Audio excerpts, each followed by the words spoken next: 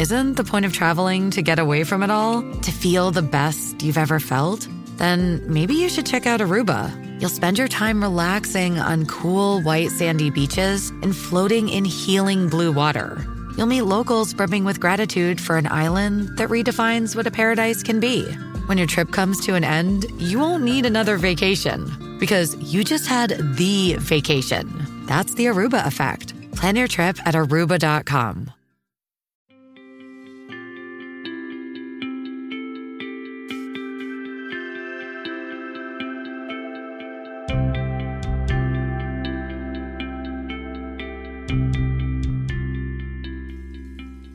Hello, listeners, and welcome to the Sailing the East podcast. I'm Bela Musitz. This episode will be a bit different than the usual conversation between my co-host Mike and I. In this episode, I will interview Carter Jeppsen. Carter wrote us back in episode number 22, asking for some tips and suggestions as he was getting ready to do his first bareboat sailing charter with his wife. For you see, Carter is the sailor, and his wife is not.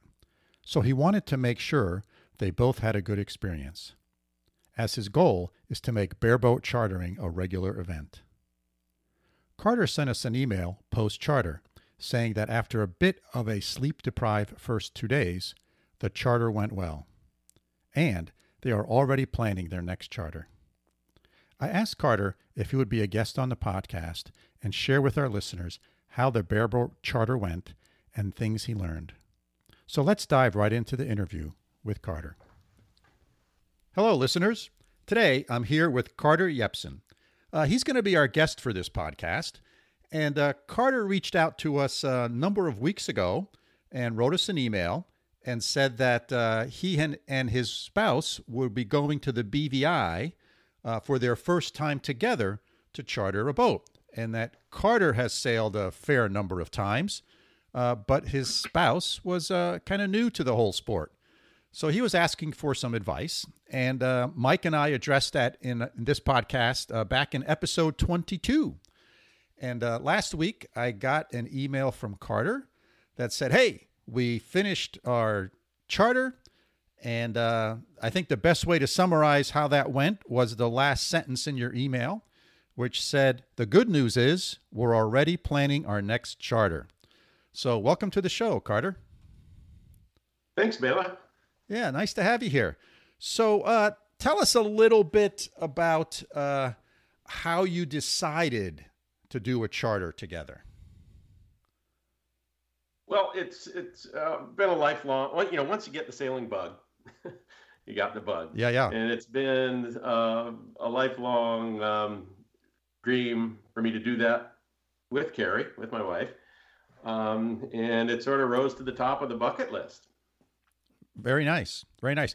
And what sort of made you select the BVI as opposed to, all the other places one can charter a boat? Well, one thing is that we were a little stir crazy, as everybody's been through COVID. Sure. And I said, if we're going to take a vacation, let's take a good vacation. Yeah. I've been lucky enough to sail in the BVIs a couple times. So as I describe it, it's Disney World for sailors. It's really nice. Yeah. So we had to go through address a few hurdles to get there. Yeah. There's a BVI passport that you have to fill out and to get admitted to the island. That includes 2, COVID tests here, COVID test when you get off the airplane, COVID test day 4. You have to buy trip insurance. You have to, a number of things like that. Yeah. And a day and a half before we're going to our charter, I still hadn't gotten it approved. So I finally I'm calling people at the BVI Tourism Bureau, but then everything worked out fine. Yeah. So because of whole COVID pandemic that's going on, and hopefully at some point in time this will all end and we'll get back to normal, it's gotten much more challenging to travel to foreign countries and to do a charter there. And I think that my hat's off to you for saying, you know what, we're going to go through that. And I think you're right. The BVI is sort of the Disneyland of the sail. It's a sailboat mecca. Now, when you got there, how did you find the islands? Because, they got pretty much wiped out or devastated by a pretty big hurricane, or I think a 1-2 punch a number of years ago. And have things pretty much sort of recovered? Yeah, for the most part, yeah, you couldn't tell. Everything's lush and everything seems very well put together. That is until you get on your sailboat and start to leave the marina and you see that the top third of a few masts still sticking out of the water, right near where we're docked. So it was a very, sobering reminder of the power, of that storm. And then you could, as we sailed through the islands, you could see a good number of, fabulous homes that were just devastated and they, haven't gotten around to fixing them yet. And then also in a couple of the ports there where they do work on sailboats, there were hundreds of masts of boats that visible, of boats on the hard, obviously, waiting for insurance settlements or to be rebuilt or whatever the case might be. Yeah. So signs of it, but not evident everywhere. You have to look for it. Yeah. So tell us a little bit about your sailing experience. Where did you grow up? Where'd you sail? How'd you get the bug, et cetera? Yeah. I've been sailing since I was, my parents had dragged me up and put me on the sailboat when I was 9 months old. But I did grow up on Long Island Sound and went through that was my summer camp is sailboat racing every summer on Long Island Sound. And then in my teen years, my parents got a cruising sailboat. And so we'd spend our summer vacation just going back and forth, to Cutty, Hunkback Island, Nantucket, all along the shore of Connecticut and, Rhode Island, like Yep. And it's been second nature to me. And then I bought my dad's sailboat when he retired and moved to Florida and raced that up on Sacandaga Reservoir. For many years. Very nice. So it's sort of in your blood, right? You've been doing this for fundamentally, it's been part of your life. Yeah, absolutely. Critical part of your life. And so was this the first time that you and your spouse actually went sailing together? Well, we have a couple little sailboats that we, like a Sunfish and a little boat called a Turnabout, if maybe from Buzzards Bay. So small, very small craft. Okay. So my wife's very comfortable on the water. We do a lot of canoeing together in all types of weather. And so she's not afraid of the water. She's a super strong swimmer. An adventure, and she is adventuresome. So she agreed, wholeheartedly to do this. Yeah. Well, that's great. That's great. So what sort of was the anxieties that let's say first that you had for this trip? Well, again, knowing that I would be doing most of the sailing and the decision making involved in sailing by myself. Yeah. So I always had to be on. I couldn't take risks. Now, was this the first time you were the captain or the person in charge of a charter? No, I'd done that earlier on, actually in college with my parents and some friends in the BVIs. Oh, okay. So I was the captain at that time. Yeah. So, and I know enough about reading charts and trip planning and and making sure everybody's safe and happy and not getting seasick and all that. So. Yeah. So actually, and the sailing part went very well. And I think I mentioned to you in an email that we had planned to get a 38-foot boat, and somebody else had gotten that, so they set us up with a 45-foot boat. I was, mixed feelings. Oh wow, this is awesome. Yes. But holy crap, this is a lot of boat. Yeah. But the sailing part went well. For the first 3 days, something did not go well that I do want to share with you. Yeah. We'll chat about that. So I had a few more questions. I know that when I've gone on other people's boats, whether it be a 3 or 4 day passage, even just a day sail, my anxiety level is a lot lower than if it's on my boat or if I'm the captain and it's on a charter.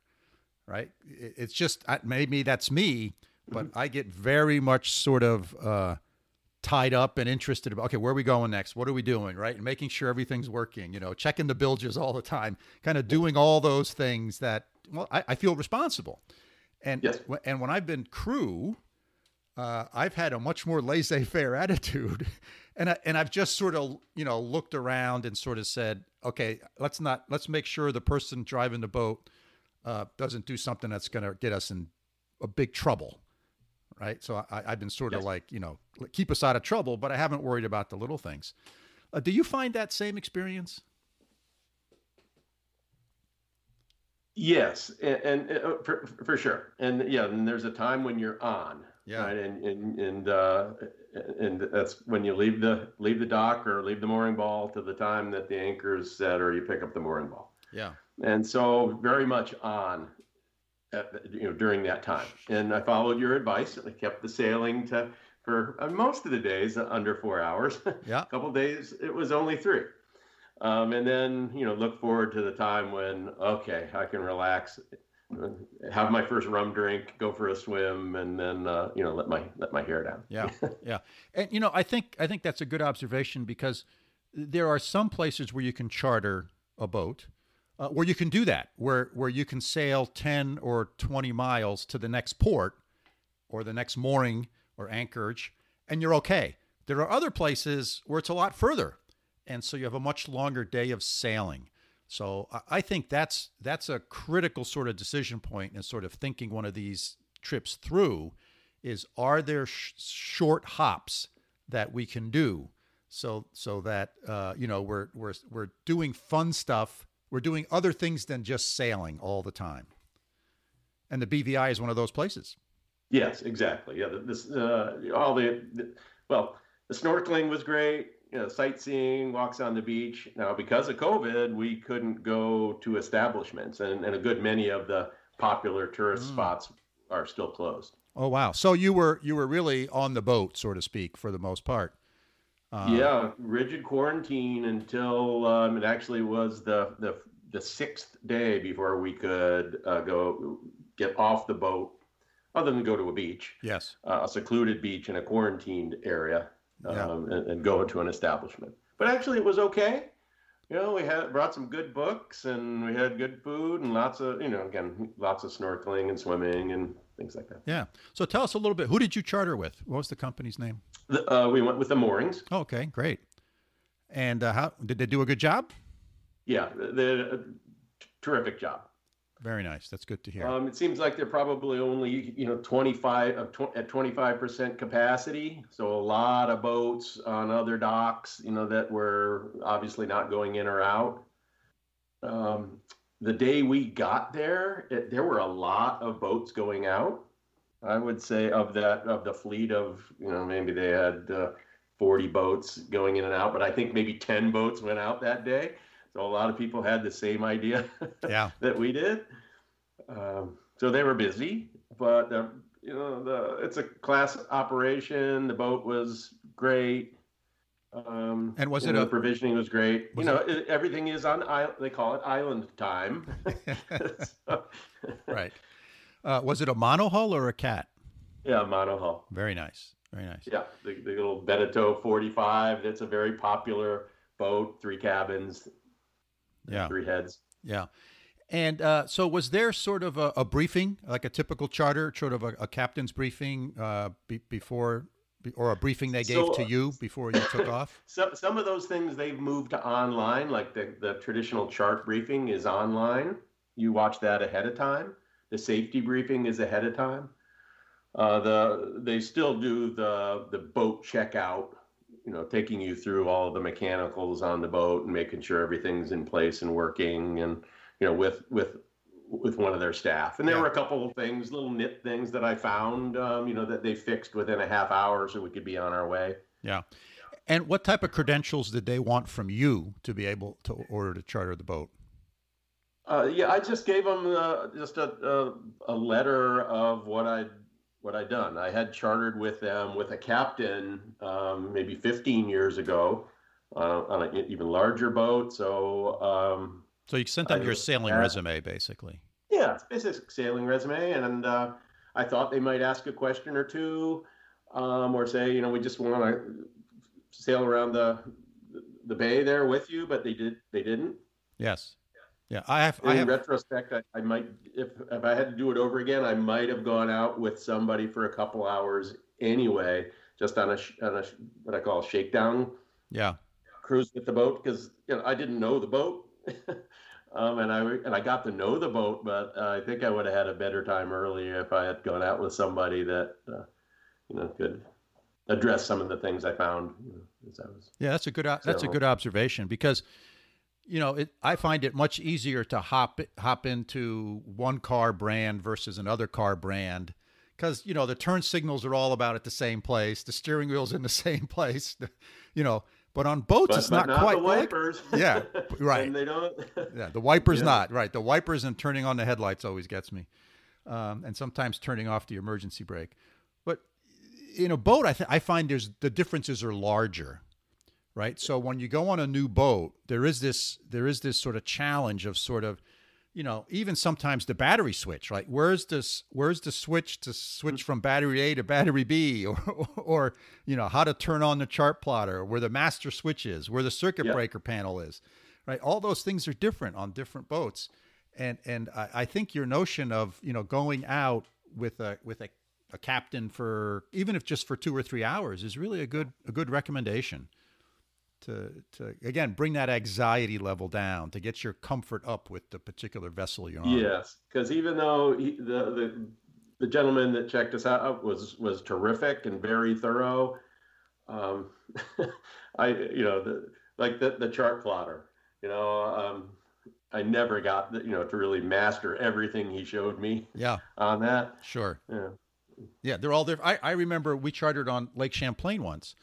Well, actually, numerous times. But one of the times we chartered on Lake Champlain, we didn't go over. We didn't even turn on the chart plotter. Right, it was one I was familiar with. I said fine, and so we got the briefing. I think we slept on the boat that night, right at the marina. The next morning we get up. I turn on the chart plotter, and everything's in French. And I go, now what? Right. So I had to call up the company and say, oh yeah, there's a language, someplace in the menus, deep down in the menus, there's a place where you can pick your language. And, but that would have been something that we would have caught certainly if we had gone out, or at least spent a little bit more time. And sometimes, as you're saying, the place may be busy and they have, one person has 2 or 3 briefings to do and they're hustling you along. Yeah. Yeah, very good. So in your email to me, you said the first couple days were a bit of a challenge. So take me through there. Yeah. So again, we spent the first night on the boat, at the marina, and so we got a early start, and that was great. And of course, I'm gung ho, and I hoist all the sails, looking at what the wind is in the harbor, not out in the sea. So we had a nice adventuresome sail, and I decided, of course, to go, on the outside of the islands, the outside of the Sir Francis Drake channel. So the seas are a little bigger, but it went well. So you dove in head first on the first morning. Dove in head first, and so I might not do that again. I might have stayed in the channel where the swells are a little smaller and the like.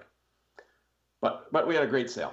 The first, and I should preface this by describing, as part of the COVID protocol, there are 14 anchorages identified by the BVIs of where you can stay until you clear quarantine on day 5. So 14, and that really, some of them are real close together, so it's really like 10. And they're not the best. They're not near any establishments, of course. Probably by design, yeah. And you have to fly you have a transponder with you, so they're tracking your location, as well as you have your quarantine flag, a yellow flag that I have proudly in my office here now. So, a lot of those boats are also, going to those same first anchorages, particularly the day zero anchorage, which are special anchorages. So we got there, we dropped our hook, everything was fine. I sort of made sure it was out of the the prevailing wind, using, anchoring 101. Yep. But what I did not count on or expect was the southerly swells. And so then the wind picks up at night sometimes this time of year. So the wind was coming over the top of the hills. This was on Peter Island, a beautiful anchorage. But the wind swirling around and the swells were pretty significant. The sun goes down, and then the sensory perception picks in, where you have the boat swirling, the boat's rocking. We're a little tired. You have the halyards clanking on the mast, and the stand-up paddleboard going thump thump every time you go over a swell. Yeah, and little sensory overload. Yeah, so suffice to say, the first few nights we didn't sleep well. Yeah, I'm worried about the anchor dragging, and so that it was fine the second day, but after a couple nights of not sleeping well, we were a little fatigued. Yeah. So that was but the third, the fourth night, we found the perfect anchorage, protected from swells, protected from the wind, a mooring ball, and we slept really well. And for the rest of the vacation, it was night and day. Yeah. So are there options down at the BVI where you can hop from marina to marina, or you can, make a reservation for a mooring ball? You could make reservations for mooring balls. You didn't need to. Got it. Right around now, they are aplenty. Yes. And you could go back into the moorings marina to stay if you want. And we talked about that, but it wasn't that bad. Understand.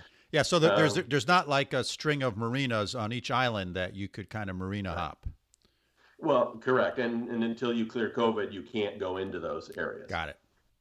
So again, these are small little anchorage areas that are identified on the map, and you can read about them, but they're not big. Yes. And again, they were not the secluded ones. Like if, for example, if the Bight on Norman Island, which is a beautiful bay, secluded from swells and wind and restaurants. I mean, that's where we spent our last night, and went to shore for a nice meal, and again, lots of mooring balls, but we couldn't avail ourselves of that until we had cleared COVID. Got it. Yeah, that first night on the boat, and how well you sleep, I think has a multiple day impact that follows. Right. Clearly. Right. Yeah. So again, the first few days are a little tough. And then again, when you're tired and then you go hoist all the sails and go sailing aggressively like I did, I did too much. Yeah. Yeah. And how did you find cooking on the boat? How did that experience go for you guys? We like to cook. And so we've done a fair amount of planning with some of your advice as well about one pot meals. Mm-hmm. And again, the provisioning was terrific, and the freezer on the boat worked great. So we had a lot of shrimp and rice and beans, and So the moorings did the provisioning for you. They did most of the provisioning. There is also an organic farm on the island of Tortola. And we ordered a mid-size provisioning box from them, which came with different fruits and vegetables and greens that lasted the entire week. And it was a godsend and really helped us cooking. We had spinach and arugula and limes and plantains and baby eggplants and on and on and on. And it was a delight to be able to reach into that box and use high-quality fresh food. Right. And it's funny, and I had to call them to give them my credit card to settle up, and got into a conversation with the owner, and they gave me great ideas. So how do you cook plantains again? And gave me spent a lot of time with me going through some ideas and menu planning of how to use the baby eggplants and things like that. Oh, very nice. I know all of the times that I've chartered, I've always done my own provisioning. I don't know why, but it's like, the first night you're there, we go to the grocery store and, we buy all this food and find that half of it's left over at the end of the charter because we want way too much of one thing, but not enough of the other. But I guess with the quarantine, that was a little more of a challenge for you guys to be able to do that. Yeah. So we did do a lot more pre-planning. Yeah. And when we came back in for our day 4 test, we got another bag of ice and another bottle of wine and another stick of butter and a couple. But we actually had planned very well. And the last breakfast, it was the last couple drops of milk on the granola. Yes. And so it worked out really well. And we enjoyed cooking on the boat. It was the grill off the stern is terrific and. Yeah, it worked out real well. Yeah, that's excellent.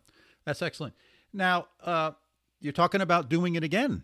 That was the last sentence of your email to me that we're planning our next charter. And do you have a special place you're thinking of going to? Well, I think we're going to stay a little closer to home, meaning we're thinking of St. Petersburg, Florida. I've been there. I've chartered out of there. Oh, okay. Yeah, I got to talk to you about that. My daughter, husband, and my new granddaughter live in Tampa. So we were thinking it'd be a great way to see them, and maybe I also get a little help for the first couple days sailing. Sure. And so that's what we're thinking of. Yeah, we did a week charter. My son, his wife, and myself. We did a week-long charter out of St. Pete. Flew into Tampa. That was really easy. A short drive to the marina, and we chartered out of there and sailed around the bay, and then went out into the Gulf a couple of times and came back in. A lot of marinas there that you can stay at. Anchorages were a little more sparse from the point of view of, at least we didn't find any, and not that we looked all that hard. I find that when we go out, I like staying at marinas.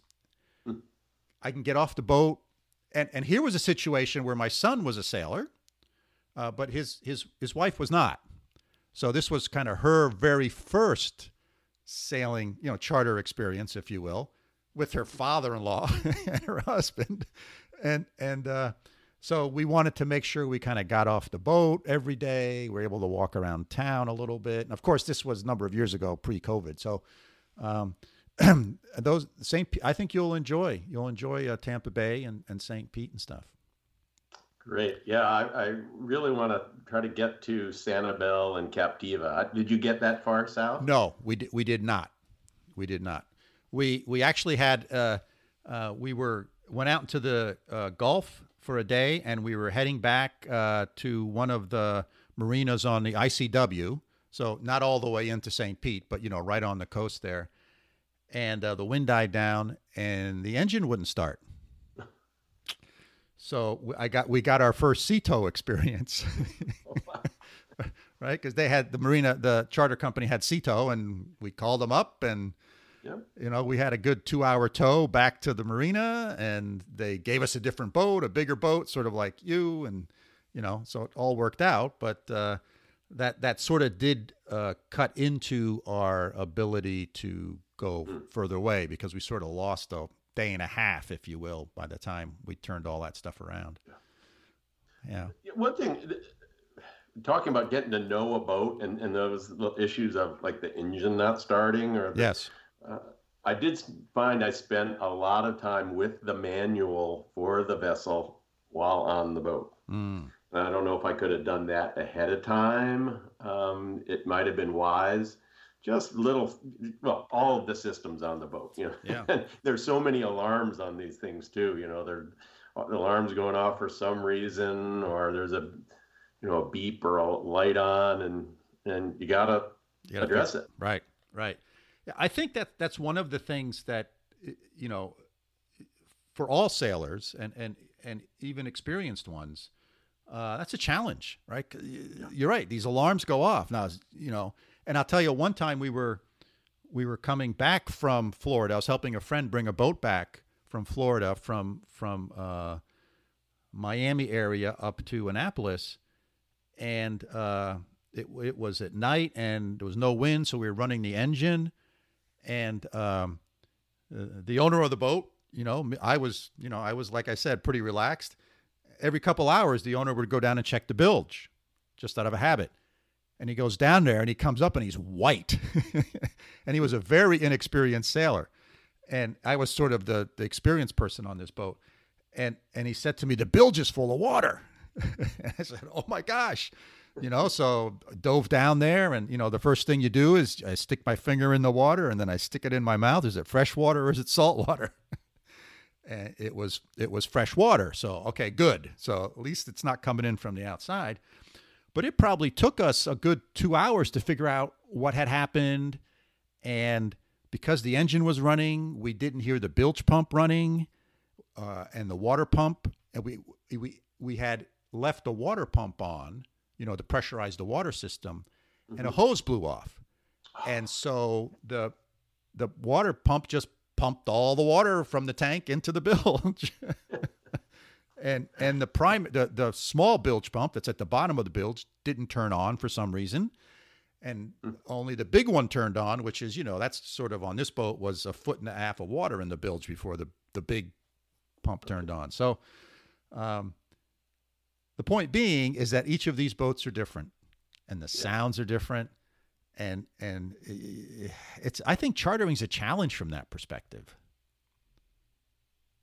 Yes. And as I look back when I chartered a few decades ago, the boat was vastly more complicated. Yes, that's right. They have gotten more complicated. That's right. Very good. So, what were the lessons that you learned? I mean, if someone is listening to this podcast and they're saying, "Hey, this is great. I'm struggling with the same thing. How can I get my partner, my spouse, my girlfriend, boyfriend, whatever, to go on one of these trips?" What sort of advice would you give them, Carter? Well, like we covered before, make sure you have help or go out with a skipper for a half a day. The other is just, you'll laugh, but set the sails for the wind you're going to have, not the wind you have. Yes. When you set the sails, especially if you're, two people on the boat, because when you're out there and the wind's blowing, you don't want to be adjusting sails if you don't have to. Right. I mean, if you have to, you have to, but it's not something where the captain wants to be running around on the foredeck, while the mate is steering the boat. You want to, if that has to happen, that's okay, but you don't want to do that a lot. And the sails are much more challenging to bring in and reef when the wind is howling. Yes. Right. You do it, in a 5 mile an hour breeze to practice, and hey, this is easy. The boat's not moving. And if someone's not familiar with sailing in that type of situation, nothing can raise the anxiety level than the sheets whipping around and all the noise and the hubbub of it. Another thing is, piece of advice is not to bring up the idea of practicing a man overboard drill when the wind is blowing. As I did with my wife, and it didn't go over real well. Yeah, practice that in the harbor. Was after a couple nights of not sleeping, but but in all seriousness, we should have gone over that because every boat's different. Where the safety equipment is and the steps to take. We should have gone over that before we left the dock. Yeah. And we didn't, and that was a mistake. And so I did think of it as I was running around the boat while it's on autopilot. If I fell overboard, Carrie needs to know what to do. Yeah. But it wasn't the right time to bring it up. Yeah. So let me ask you a question. Did the boat come with harnesses and jack lines? No.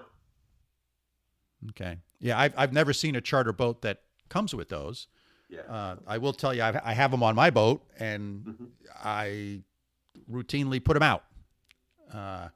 Even if we're just going for a sail that looks like a calm sail. Yeah. Because sometimes it's just two of you on the boat. Right. Well, and there was, and we were, sometimes we went outside the channel. Yeah. Just that was part of the trip planning, and it was great sailing. But yeah, it's a little bit more serious stuff when you're out there. Yeah. Well, even in a 3 or 4 foot swell, you can disappear pretty quick. You could be floating. Your life jacket can be floating you, but you don't stick out of the water that far. Yes. And even I'm relatively comfortable turning the boat around and knowing what to do and go back. It's still pretty high anxiety times if that happens to somebody. Yes. And for a good part of several of the days, we didn't see many boats out. Right. Oh, I mean, it would have been, figuring out how to address the situation, maybe making a radio call, and there's nobody around to help. Yeah. Yeah. And what things? So if I got your wife on here, and I said, so what were the things that went well? What do you think her response to that would be? I think once we got the mooring plan down, yes, that went real well. So probably should have talked to some folks at the at the moorings before I set out. I've been there. I know all these islands. I had my book and my maps and a plan, but it wasn't the right plan. So, well, when you say mooring plan, you mean instead of anchoring, picking up a mooring ball? Yes. Yeah, that just took a lot of stress out of the equation. Yes. It was just one less thing to worry about, and it felt good. Yes. Rather than me saying, okay, why is he swimming out to the end and checking the anchor? Why would he have to? Why do you have to do that? Right. So here is a funny, an interesting story. At one of the anchorage, the second night, we dropped the hook. And at night, on a perfect sand bottom, except I picked up a little piece of probably an old coral on the hook. And I went out in the morning, and we had dragged like 10 feet until I got caught on something else. Yes. Didn't know it, but it was, oh, wow, I should have swam this yesterday. Yeah. And Bill, this is an interesting story. So I'm swimming out there in the morning, just checking it, and I want to know exactly where it is. So as I pull the anchor up, I want to make sure I'm not going to be too close to another boat. And if I was, I'd alert them. And I'm looking down at our anchor. This is probably in maybe 14 feet of water. And next to the anchor is a very good size turtle. Probably 32 inches, the shell 32 inches long, plus the fin and the head. And the small line that's attached to the anchor that you tie to the davit to keep the anchor from whipping around was around the turtle's neck. Oh, gosh. So I'm thinking, that now I've got to go back to the boat and tell Carrie that we have to call the park service to go have the turtle rescued. They're probably going to give me a ticket for picking up a piece of coral with my anchor to boot. So it was just terrible. But then all of a sudden, the turtle flapped its fins and swam away. Yeah. And the mooring ball the anchor came up great, and we were on our way. Yeah. So, what was potentially a really bad morning turned out to be a okay experience, and I got to see a really nice turtle. Yeah, that's a good story. When I anchor, I always have at least some level of anchor anxiety, as I like to call it. It's just something about a mooring ball just feels so much more secure. But an anchor, there's always, I set an anchor alarm, I do all that kind of stuff. And, then of course, when the anchor alarm goes off at night, then what do you do? It's like the CO2 detector in your house going off at 2 a.m. Oh my gosh, what do I do now? Well, you don't have to worry about the spacing between the boats, right. And then if somebody comes in after you, and right. That's too close. So that would have been the thing that Carrie said. Yeah, Carter, why didn't we do this mooring ball thing? Yeah, the first couple nights. That's good advice. Yep, that's good advice. What else would she say? We also started sailing earlier in the day when it was a little cooler, the wind was a little calmer, and then we'd have the afternoon to play. So that was another thing we started doing early on. We'd sort of skip breakfast, or just make coffee at 6 a.m. and by 7 we were underway. Yeah. And we had those are some of the nicest days of sailing for us. Yeah, because the wind's not blowing as hard, right? Because it builds as the day progresses typically. Correct. Yep. Yeah, very nice. Very nice. We did really good planning for, we each got sunburned on our back while snorkeling. Yeah. Rookie maneuver. Other than that, we took good care of ourselves and sunscreen and the like. Well, great. Sounds like it was a really good trip, Carter. Yeah, it was terrific. Yeah. Sure. Well, I'm a little bit of adventure and a little bit of vacation. Well, yeah, we didn't sit around a lot. I mean, yeah. I'm so happy to hear that. I'm really glad that it worked out well, and you had a great trip. I really thank you for being a guest on the show and sort of follow up to your email to us originally, and we addressed it back in episode 22. So I hope. Thanks, and love your podcast. Well, thank you. Thank you. Yeah, this episode will probably come out in the next several days, actually. So I'll make sure I let you know when it comes out, and I hope maybe we can sail together sometime this summer on Narragansett Bay. Okay, that would be great. Thank you so much. All right, take care, Carter. Bye-bye. I hope you all enjoyed the interview with Carter. It was great to hear they had a successful charter. So listeners, thank you for joining us for another great episode. We hope you found this episode interesting and thought-provoking. If you have questions about what we discussed, please get in touch with us. Our email is sailingtheeast@gmail.com. And if you enjoyed the podcast, let us know, and better yet, tell a friend. So until next time, signing off from upstate New York, fair winds and calm seas.